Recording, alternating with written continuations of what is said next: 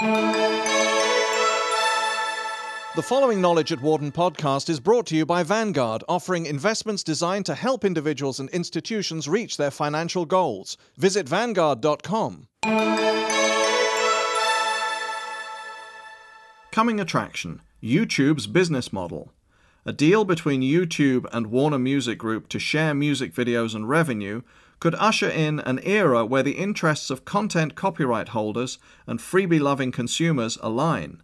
Or it could wind up being just another stab at a business model for YouTube.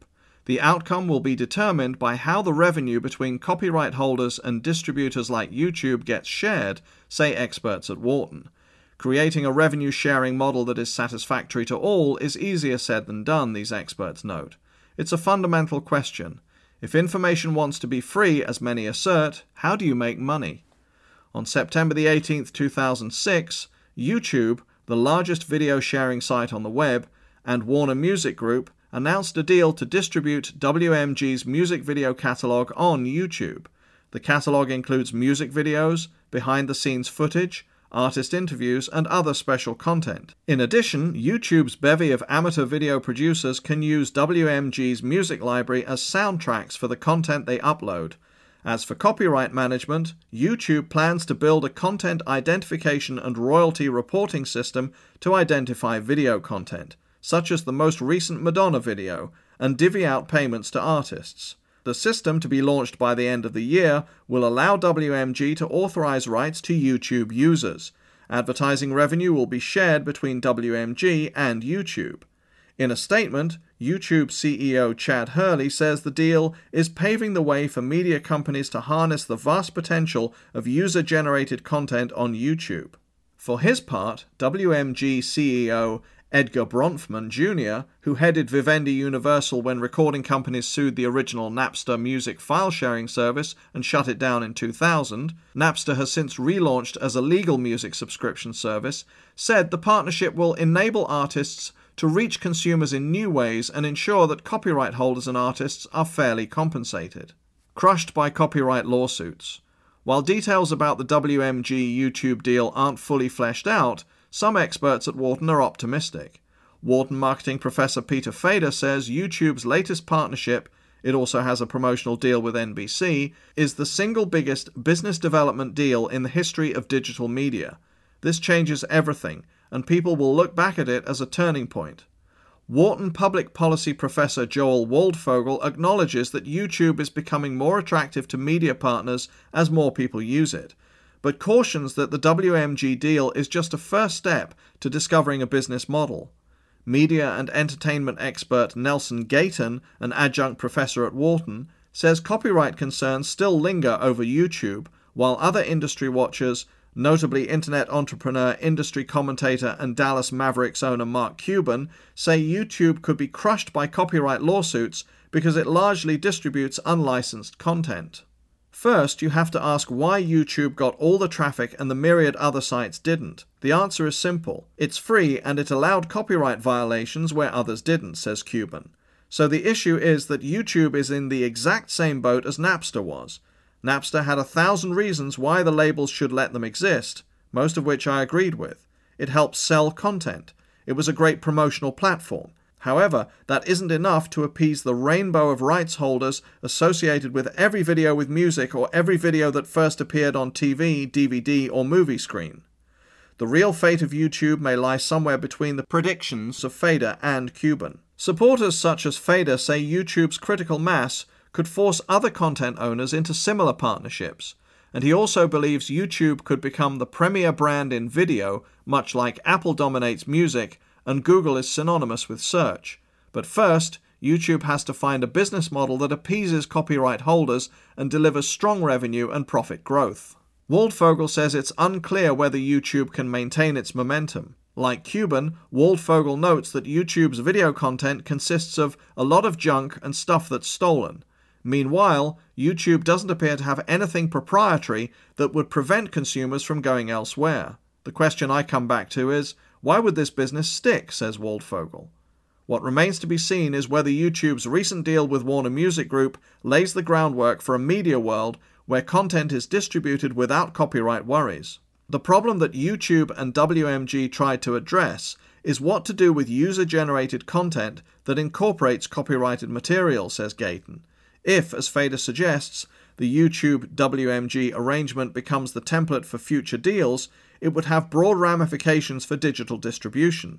However, other business models that borrow from a wide range of industries, including broadcast TV and radio, may form, says Fader. Why YouTube's partnership matters. While Fader says more details need to emerge about the YouTube-WMG partnership, he outlined why the deal is significant. First, it's symbolic. Bronfman is taking a totally different approach with YouTube than he has in the past. Bronfman was among the largest detractors of Napster when he was at Vivendi Universal. Now he's on the other side and leading the way with a proactive stance, says Fader. Second, it's a big shift. The fact that WMG gave YouTube access to its entire catalog means media companies are coming around to the idea that digital distribution and user-generated content can add value. Third, YouTube is creating a system to distribute revenue to copyright holders. With this system, it's likely that everyone else follows suit, says Fader. This deal gets YouTube out from under the sword and provides a revenue stream that lines up with what people want to do with the content, says Wharton Senior Director of Information Technology Kendall Whitehouse. The trick with the WMG deal is teasing out the details, but the main attraction is that YouTube and WMG are coming up with a model that rides on top of what people are doing anyway. Gayton notes that some details, notably the tracking of copyrighted works, are going to be difficult to iron out. He zeroes in on the yet-to-be-built system YouTube claims it will create to track copyrighted works and share revenue with WMG. For instance, it is difficult to track the use of copyrighted material in user-generated content, largely because it often isn't tagged or given searchable data known as metadata that can identify key characteristics of the content. At some point, all the digital tracks, music and otherwise, will have metadata that will be exposed in music players that ensure tracking ability, but right now, there are huge amounts of content that lack this metadata. The playback systems aren't aligned to ensure that only properly coded content runs, so YouTube can get legitimately sourced material and ensure it's tagged for downstream tracking, but a person who rips a CD or DVD from another pirated source or removes the coding can publish material and the systems really can't track it, Gayton notes. Underscoring the difficulty of identifying copyrighted content on September the 25th, 2006, YouTube issued an update to its release about the WMG deal to clarify potential confusion caused by the original announcement. In the updated statement, YouTube says its forthcoming audio identification technology will guard against reposting works that have previously been removed by request of the content holder rather than automatically identifying copyrighted material as it is posted, as many assumed. While Wharton experts acknowledge that the ultimate impact of the WMG deal with YouTube remains to be seen, most expect the web video giant to tinker with numerous business models. The big question is, how likely is it that YouTube finds a business model that can balance the copyright concerns of all the parties? Doubters such as Cuban note that YouTube's potential business models may not matter because it will be forced to cut deals with numerous parties to pay royalties. Cuban argues that YouTube largely benefits by distributing content that is copyrighted. Although YouTube has fostered goodwill by removing potentially infringing videos at the request of their copyright owners, much of its success has come from pirated content. However, it only takes one lawsuit, and currently Universal Music has been an outspoken critic of YouTube, to derail the web video company's business, says Cuban. While the company is currently defending itself in a copyright suit brought by a Los Angeles news service owned by Robert Torr regarding distribution of Torr's footage of the beating of truck driver Reginald Denny during the 1992 LA riots, YouTube has thus far avoided lawsuits from the major media outlets. Meanwhile, Cuban says that once YouTube becomes profitable or is acquired by a company that has cash, odds are strong it will be sued. The copyright owners are just waiting for some pockets to sue. YouTube losing money means they won't sue, but the minute YouTube starts making money, raises a large amount of cash, or sells the company, expect lawyers to come out of the woodwork, says Cuban. I don't see that YouTube can do anything but go back to square one and only offer content they have completely cleared, which puts them right back with every other site. Indeed, Universal Music chief executive Doug Morris referred to sites like YouTube and MySpace as copyright infringers at a recent Merrill Lynch investor conference. According to Reuters, Morris said that these new businesses owe us tens of millions of dollars. He also hinted that Universal's response will be revealed shortly. The challenge for YouTube: find a business model that can allay those copyright concerns and eventually bring companies like Universal into the fold. Fader, Gayton, Waldfogel, and Whitehouse say numerous models are possible, including many that resemble typical broadcast deals. According to Fader, YouTube has the opportunity to find multiple business models even as it pays royalties to content providers. Among the possibilities, a radio-like model where YouTube pays royalties for content and relies on advertising or keyword advertising linked to video categories and e-commerce referrals where YouTube points consumers to places to buy music and videos. Fader also wouldn't rule out a subscription-based model for YouTube. Waldfogel suggests that a pay-per-view model, say 50 cents for popular home video, could emerge. YouTube hasn't tipped its hand much, but I hope they are contemplating many models and experimenting with more than one, says Fader. In each of these business models, YouTube would have to share revenue with artists. The trick would be divvying out royalties effectively. The current state of content is one where copyright holders throughout the production and distribution chain take a cut. What has been difficult is sharing that money and finding a way to make copyright and content sync up with digital distribution.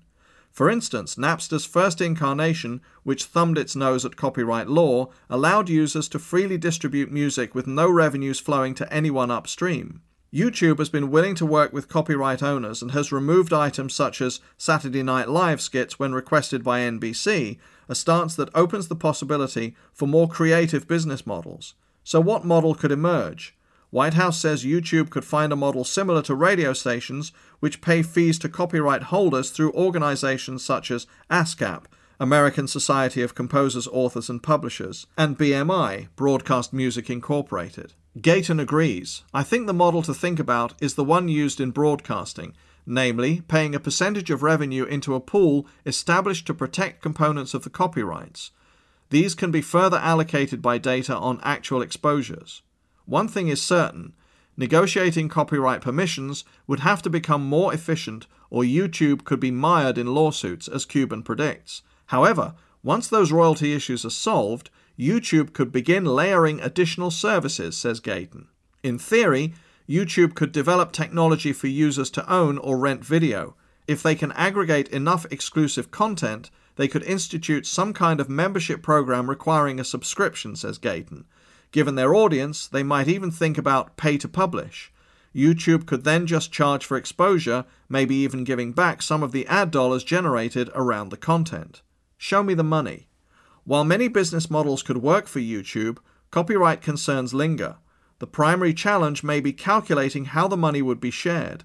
For instance, how would the money flow between YouTube and the long chain of artists, publishers, and music companies behind a music video?